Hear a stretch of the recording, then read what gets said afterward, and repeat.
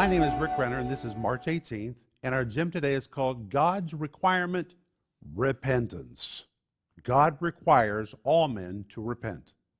And our scripture is Acts 2, verse 38, where Peter is preaching, and he says to a big crowd that's listening, he says, Peter said unto them, repent. What does that mean to repent? Does it mean to feel bad?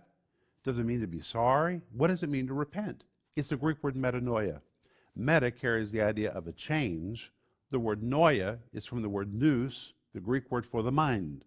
When you compound the two words together, it forms the word metanoia, which means a change of mind or a decision to be different, which means repentance doesn't depend on your emotions.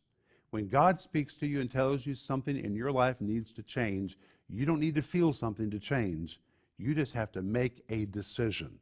That's what the word metanoia, repent, means. To make a decision, to go in a different direction, to make a decision, to think and to behave differently. That's what I want you to think about today.